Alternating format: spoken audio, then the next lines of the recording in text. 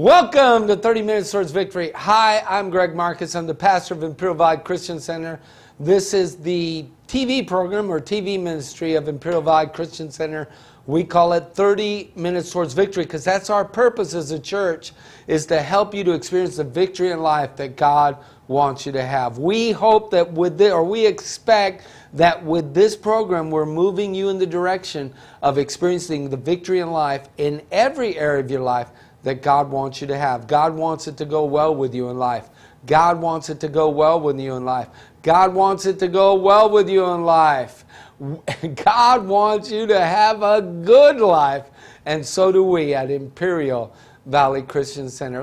Before I get started, let me say this. Listen, if you're not going to church and you're interested in growing and developing, learning more about the Word of God, you want to become what God has created you to become, you want to learn what belongs to you, you want to learn more about the Bible, you want to grow up on the inside spiritually, I want to invite you to Imperial Valley Christian Center Sunday mornings at 9:30 at Southwest High School in El Centro. Sunday mornings, 9:30, Southwest High School in El Centro. We have tremendous, marvelous children's services. We have great praise and worship. We have a really good, fun time. You'll enjoy it. You'll have a good time. You'll grow. You'll develop. You'll learn to receive the things that God has created for you, and you'll learn to become the things that God has created you to become. Sunday mornings, 9:30, Southwest High School. I'd really like to see you there. Okay, right now we're on the subject of what is the purpose of Christianity. What is the purpose of Christianity? We've been looking at it different ways, and right now we've been looking at this point that Jesus came to the earth to become king of the earth. He became king in place of Satan, who before Jesus came was king of the earth. So Jesus became king so that he says to his disciples, all authority in heaven and in earth has been given unto me. He says that to them after he is risen from the dead.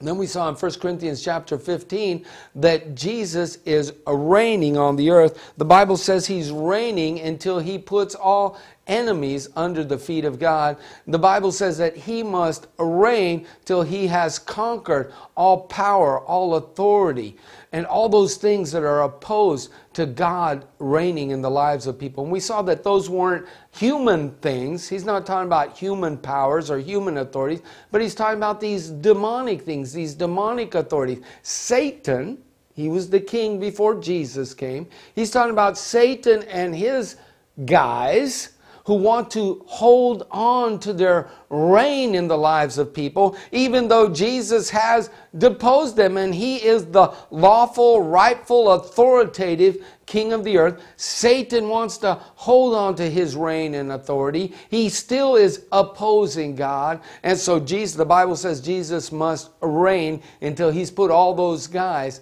under his feet. And for the past several weeks, we've been on this subject, is that Jesus reigns. He does that reigning. He's reigning. He's putting down all authority, power, the Bible says.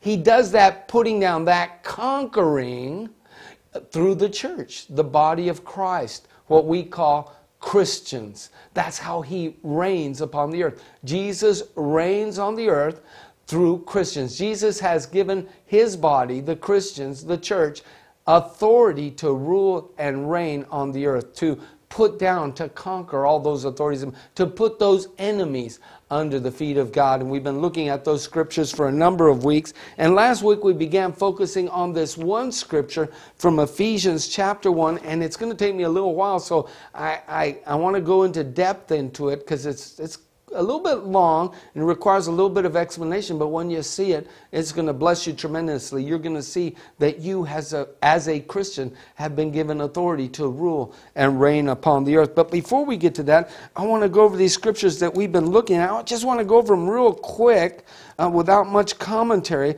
in hopes that they'll get down into your heart. And you'll see that Jesus has given you authority to rule and reign upon the earth. Jesus has given you as a Christian authority to rule and reign upon the earth. In verse 17 of Luke chapter 10. It says this, and the 70 returned again with joy. These were the 70 disciples Jesus had sent out with joy, saying, Lord, even the devils are subject unto us through thy name. And he said unto them, I beheld Satan as lightning fall from heaven. Verse 19, behold, I give unto you power to tread on serpents and scorpions and over all the power of the enemy. It says power in the King James, but literally it should be translated authority. Behold, I give unto you authority to tread on serpents and scorpions and over all the power of the enemy. Jesus has given his disciples authority over all the power of the enemy. There's an enemy. That enemy has power. But the good news is Jesus has given his disciples authority, the right to reign and rule over all the power of the enemy. Nothing shall by any means hurt you. He finishes off saying. Then we saw basically the same statement with different examples in Mark chapter 16, where Jesus says this, and these signs shall follow them that believe. In my name they shall cast out devils. They shall speak with new tongues. They shall take up serpents. If they drink any deadly thing, it shall not hurt them. They shall lay hands on the sick, and they shall recover. So Jesus is giving authority to cast out demons. In my name shall they cast out devils. Jesus is giving believers, not the apostles, not super saints. These signs shall follow them that believe. In my name they shall cast out demons. He's given them authority to rule and reign over the enemy. Then we saw in Revelation chapter 12. Revelation chapter 12 that Satan had been cast out of his authority of rulership. And as a result of his being cast out, we see in Romans chapter 12, verse 10, and I heard a loud voice saying in heaven, now is come salvation and strength and the kingdom of our God and the power of his Christ. For the accuser of our brethren is cast down, which accused them before our God day and night, and they overcame him. Who overcame him? Those brethren, those Christians. They overcame him by the blood of the Lamb and the word of their testimony. When Satan is cast out of his position of authority, that's when salvation and strength, the kingdom of our God, the power of his Christ shows up in the lives of people. That's what Jesus told his disciples to do. He said, when you go out and preach, go preach to the people, heal their sick, and when you get them healed, say unto them, the kingdom of God is come. Can you see how when they cast the demon out, when they heal the sickness, which the Bible calls oppression of the devil, that now Satan is no longer reigning and ruling in their lives. He's no longer the king over their lives. So Jesus said, tell them, the kingdom of God is at hand. That's the same thing that's going on here in this verse. Now is come salvation and strength, the kingdom of God and the power of his Christ. For the accuser of our brethren is cast out. When he's cast out, that's when those things show up. That's when the kingdom of God is there. That's what it means for the kingdom of God to be there. Who did this casting out? The brethren. They overcame him by the blood of the Lamb and the word of the testimony. Revelation chapter 5. And verse 9, and they sang a new song, saying, thou art worthy to take the book. This is to Jesus. They're singing this song. Thou art worthy to take the book and to open the seals thereof. For thou wast slain and hast redeemed us to God by thy blood out of every kindred and tongue and people and nation. And has made us. Who's us? These people that have been redeemed to God out of every kindred and people and tongue and nation. Redeemed by Jesus' blood to God out of every, in other words, the Christians, right? And it says here, and has made us, and who? Us, the Christians. And has made us Christians unto our God, kings and priests, and we shall reign on the earth. And we shall reign. Jesus reigns on the earth through the church, through his body, through the Christians. Romans chapter 5. Verse 17, for if by one man's offense death reigned by one, much more they which receive abundance of grace and the gift of righteousness shall reign in life by one Jesus Christ. Shall reign in life by one Jesus Christ. And we looked at a couple more scriptures, but I don't want to get to them right now. I want to get over here to Ephesians chapter 1. Ephesians chapter 1, and I want you to see what's going on here in this passage of Scripture. I want you to see what God has called you as a Christian to be. What it means to be a Christian. What's the purpose of you being a Christian? What has happened to you as a result of you becoming a Christian? What did God do to you when he made you a Christian, is the way you could put it. What did God do to you when he made you a Christian? And we saw here in Ephesians chapter 1, when we began looking at this last week, that the Apostle Paul is praying this prayer in the book of Ephesians for the Christians who live in the city of Ephesus, which was in the Roman Empire, a city in the Roman Empire. There were Christians there. And he says that he prays for them this prayer all the time. And I explained to you that the founder of our Bible school, where Becky and I went to Bible school, Kenneth Hagin, that he said, he recommended that Christians should pray this prayer for themselves. And off and on I would do that over the years. But a few years back, I began praying this prayer to myself on a regular basis. All the time. I mean, literally thousands of times. 1 or 2, 3,000 times.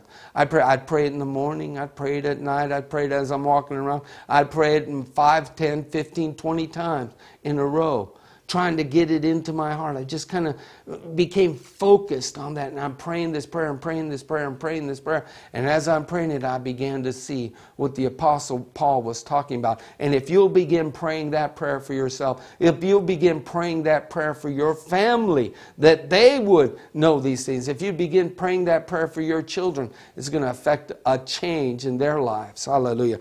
Look here. I see, verse 16, Ephesians chapter 1, verse 16. I cease not to give thanks for you, making mention of you in my prayers, right? Okay, so now he's going to tell us what the prayer is. Verse 17, that the God of our Lord Jesus Christ, the Father of glory, may give unto you the spirit of wisdom. So he's praying that God would give them the spirit of wisdom, or us the spirit of wisdom and revelation, the spirit of wisdom and revelation in the knowledge of him. He wants us to know something. He's praying that God would give us this spirit of wisdom, this spirit of revelation in the knowledge of him. Verse 18, the eyes of your understanding being enlightened. He's saying the same thing. I pray that God would cause the eyes of your understanding to be enlightened, that you may know. So the first part of the prayer is this. Paul is praying that God would cause these people to know something. Paul is praying that God would cause these people to know something. Paul is praying that God would cause these people to know something. Now, I always like to stop there and say this. Why didn't Paul just tell them what he wanted them to know? Why is Paul praying that God would give them this spirit of wisdom and of revelation, the eyes of their understanding, so that they can know? Why didn't he just tell them? Why didn't he just? Because he's going to tell them in the next few scriptures, but you won't understand it with this mind.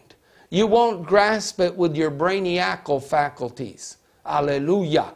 You got to get it in your heart. And that's what he's praying. He's praying that they would get it down in here. That the eyes of their understanding would be enlightened. That God would give them the spirit of wisdom and of revelation in the knowledge of him. The eyes of it. So you got to know it in here. And that's what praying it over and over and over and over. I came to know what he was talking about down in here. And if you'll do that, you will too. Begin praying this prayer for yourself over and over. And at first, you may not even understand what you're praying. But as you pray it more, you'll begin to understand the words. And as you come to understand the words, they'll start getting down into your heart. And you'll go, oh, that's what he's saying. Hallelujah. Now, I want to explain to you what he's saying.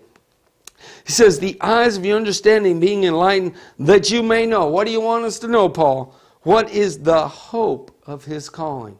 Now, that phrase doesn't make much sense to us, but what you need to see is that God has called us. And his calling has a hope to it, Paul is saying. But we would say in modern language, we would say the purpose or the goal or the reason that he has called us. What is the purpose of his calling? What is the goal of his calling? What is the reason for his calling? What has he called us to be, to become? What is the end state of his calling? He's called us to what has he called us. He has called us. What has he called us to be? He has called us. What is he trying to do with us that he has called us? What is the end state? What's the purpose? What's the goal of his calling? He's praying that God would give them the spirit of wisdom so they could know what is the purpose of it. What's the reason that he has called? What is his goal in calling? What is he creating in us in calling us? Hallelujah. What is the hope of his calling? He's praying that you may know what is the hope of his calling and what the riches of the glory of his inheritance in the saints. Now, when we read that in English, we kind of think he's talking about the same thing. But here he's going to repeat the same idea with different words 3 times. This is the second time. The first time he said it, what is the hope of his calling? I mean, what's the purpose? To what end has God called us? What's the end state of his calling? What is he hoping to create? What is he expecting to create in us? To create us to be by his calling. Now he's going to use it, say the same idea in slightly different words. What is the exceeding great? No, I'm sorry, I skipped one. What is the hope of his, and what the riches of the glory of his inheritance in the saints? What is the riches of the glory? So this thing that he's called it's a glorious thing. It's not just glorious, it's what he wants us to know what is the riches of the glory. So it's not just glory, it's what is the riches of the glory. What is the tremendous amount of glory? What is this abundant, this overflowing amount of glory? What is this tremendous amount of glory of what? Of his, God's inheritance in the saints. In other words, what is the tremendous thing that happens to us as a result of God calling us? Of God's inheritance. What does he receive? His inheritance in the saints. He's called us to be Christians. What do we become to him? Well, he doesn't tell us yet, but it is something that is the riches of the glory. It's something glorious. Most Christians kind of think that God has called us to be a little worm, that God has called us to be a gnat, that God has called us to be a flea on the backside of a dog, that God has called us to be worms crawling in the ground. But look what Paul wants us to know. He's praying that God would give us a spirit of wisdom and revelation so we can know what is the riches of the glory of God's inheritance in the saints. He's called us to be saints. He's called us to be Christians. He has called us. Hallelujah. And to what end? What is the end state? What is it he's created us to be? What is the riches of the glory of that? He wants us to know what a glorious, fantastic, awesome, unspeakable, wonderful, great thing that God has created us to be as Christians. Most Christians think that God has called us to be worms, to be nothing. But Paul wants us to know that God has called us to the riches of the glory of his inheritance. Oh, it's a glorious thing. It's a wonderful thing. It's not just glorious, it's the riches of the glory of his inheritance in the saints. The eyes of your understanding, that you may know what is the hope of his calling, what the riches of the glory of his inheritance in the saints. Verse 19, he's going to say the same thing with different words now. What does he want us to know? What is it that we are as Christians? What is God? He's called us to be something as Christians. God inherits some glorious, rich and glory thing by us becoming Christians. He's going to say the same thing in different words. And what is the exceeding greatness of his power to usward who believe? And what is the exceeding greatness of his power to usward who believe? When I used to read that, I think he was saying, well, in other words, it's the exceeding greatness of his power, like when we pray for something, what a power is available to us who believe. But that's not what he's saying. He's talking about to those of us who are Christians, he wants us to know what is the exceeding greatness of his power that he used towards us when we became Christians. He wants us to know what is the exceeding greatness, not just what is the power that he adds towards us, but what is the exceeding greatness.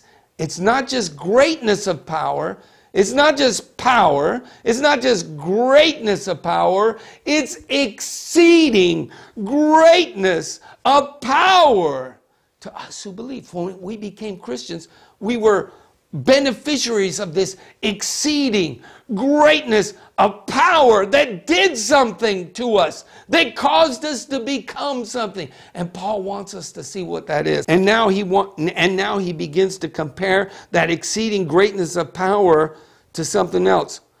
Who believe according to, when we read according to, I don't know about you guys, but it doesn't make much sense to me. So I looked it up in the dictionary one time, and according to means in conformity with, or in proportion to. In other words, according to means he's going to compare the power that God worked in us, that God used toward us, the power that God worked in us when we became Christians. He's going to compare it to something else.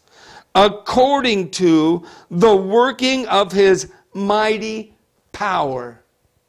This power, and he wants us to know what is the exceeding greatness of his power to us who are to believe. And now he's going to tell us that this power is like the working of his mighty power. Let me stop there for a second.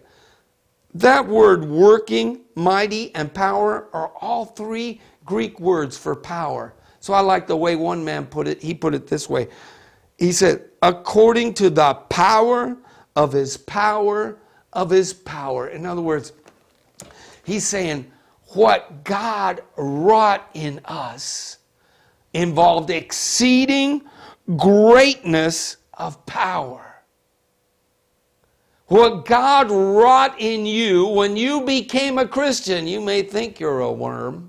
You may think you're a nothing. The institutional church has told you over and over again that you're a worm and a nothing, so they can keep you under their control, so they can keep you coming to church. Hallelujah. The church has told you that you're a worm and a nothing, but the Apostle Paul is praying that you can know what is this exceeding greatness. It's not just power. It's not just great power. It's exceeding greatness of power that happened to you when you became a Christian. And now he's telling us it's like this. It's like the power of God's power of God's power. In other words, it's involving a lot of power. Power of his power of his power, which is like according to the working of his mighty power. He's about to tell us what it's like. It's like this. It's like the working, what has happened to you. The exceeding greatness of his power to us who have accepted Christ. The exceeding greatness of his power to us who have become Christians. The tremendous, more than greatness of his power, which he worked in us who became Christians, is like the working of his mighty power, which he's about to tell us. Is like working the power of his power. Lots of power going on in that verse. He's talking about tremendous power that went into making you a Christian. Hallelujah. Hallelujah.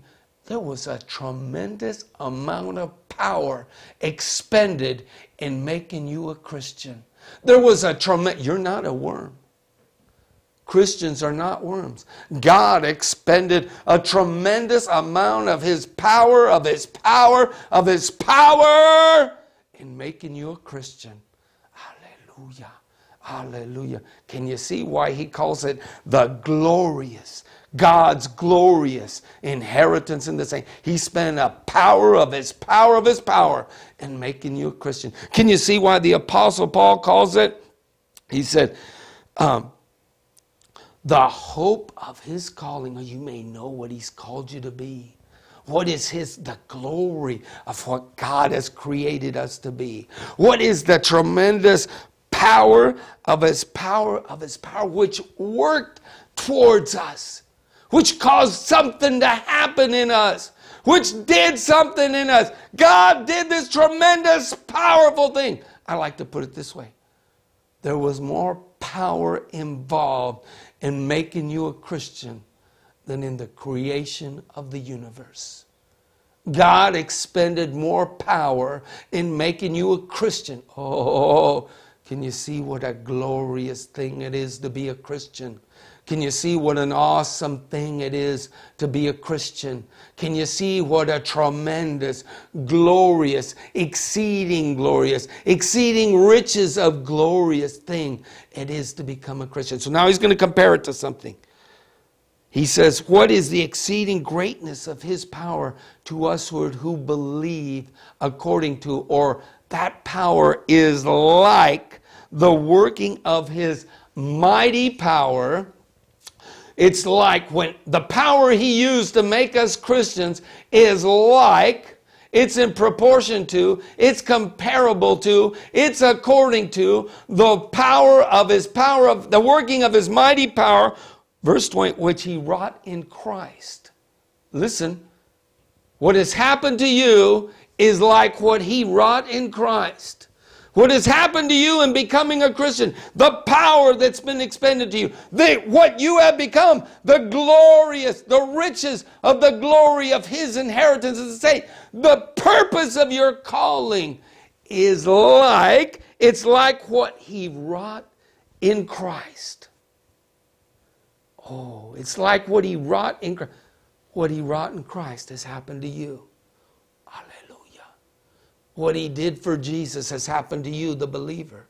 Listen, which he wrought in Christ when he raised him from the dead and set him at his own right hand in the heavenly. So he's saying that power that has been expended to make you a Christian it's just like the power that God used when he raised Christ from the dead and set him at his right hand in the heavenlies, far above all principality and power and might and dominion and every name that is named, not only in this world, but also in that which is to come, and hath put all things under his feet. He's given him authority over all things. He's made him the king. He's made Jesus the king, and hath put all, and gave him to be the head over all things to the church, which is his body. And here's the part I like to stop at. The fullness of him who fills all in all. The church, the body of Christ, is the fullness of Christ. We, the Christians, are the fullness of Christ. We're the completeness of Christ. We're the fullness of Christ. Without us, Christ is not complete. Without us, there is no fullness to Christ. Christ needs the body. Christ needs the Christians, hallelujah, to rule and reign. He's been seated at the right hand of God, far above all principality and power and might and dominion and every name that is named, not only in this world, but also, and has put all things in, and gave him to be the head over all things to the church. He gave him the head to us. Not the head over the church, the head over all things to the church, which is his body. He works through his body, which is the fullness of him. We are the fullness of Christ. Without us, Christ has no fullness. We are the completion of Christ. Without us, Christ is incomplete. Hallelujah. The fullness of him, which filleth all in all. Look at the next verse. And you hath he quickened, who were dead in trespasses and sin. And I'm out of time, so I want to skip down to verse hallelujah. Verse 5. Even Ephesians chapter 2, verse 5, he's still talking about the same thing. Even when we were dead in sins, has quickened us. That means made us alive. Quicken means made us, like we say, cut to the quick.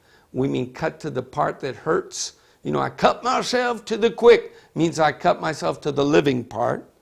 And so it says here in the King James, he says, it says, even when we were dead in sins, has quickened us, has made us alive together with Christ. We were made alive together with Christ. By grace ye are saved. Verse 6, and hath raised us up together and made us sit together in heavenly places in Christ. God has raised us up together and made us sit together. Together with who? God has raised us up together and made us sit together. Together with who? Together with Christ. We are seated with Christ. Don't you see that he used that same power when he raised Jesus from the dead and set him at his own right hand? He's used that same power for you, Christian. When you became a Christian, he raised you from the dead and hath raised us up together, even when we were dead in sins, and hath quickened us together along with Christ. By grace you are saved. And hath raised us up together and made us sit together in heavenly places in Christ. Where is Jesus seated? Find out where Jesus is seated, and you'll know where you as a Christian are seated. Find out where, because he raised us up together and made us sit together with Christ. We're seated with Christ, along with Christ. He raised us up. He raised Christ up, set him at his own right hand. He's raised us up and seated us with Christ.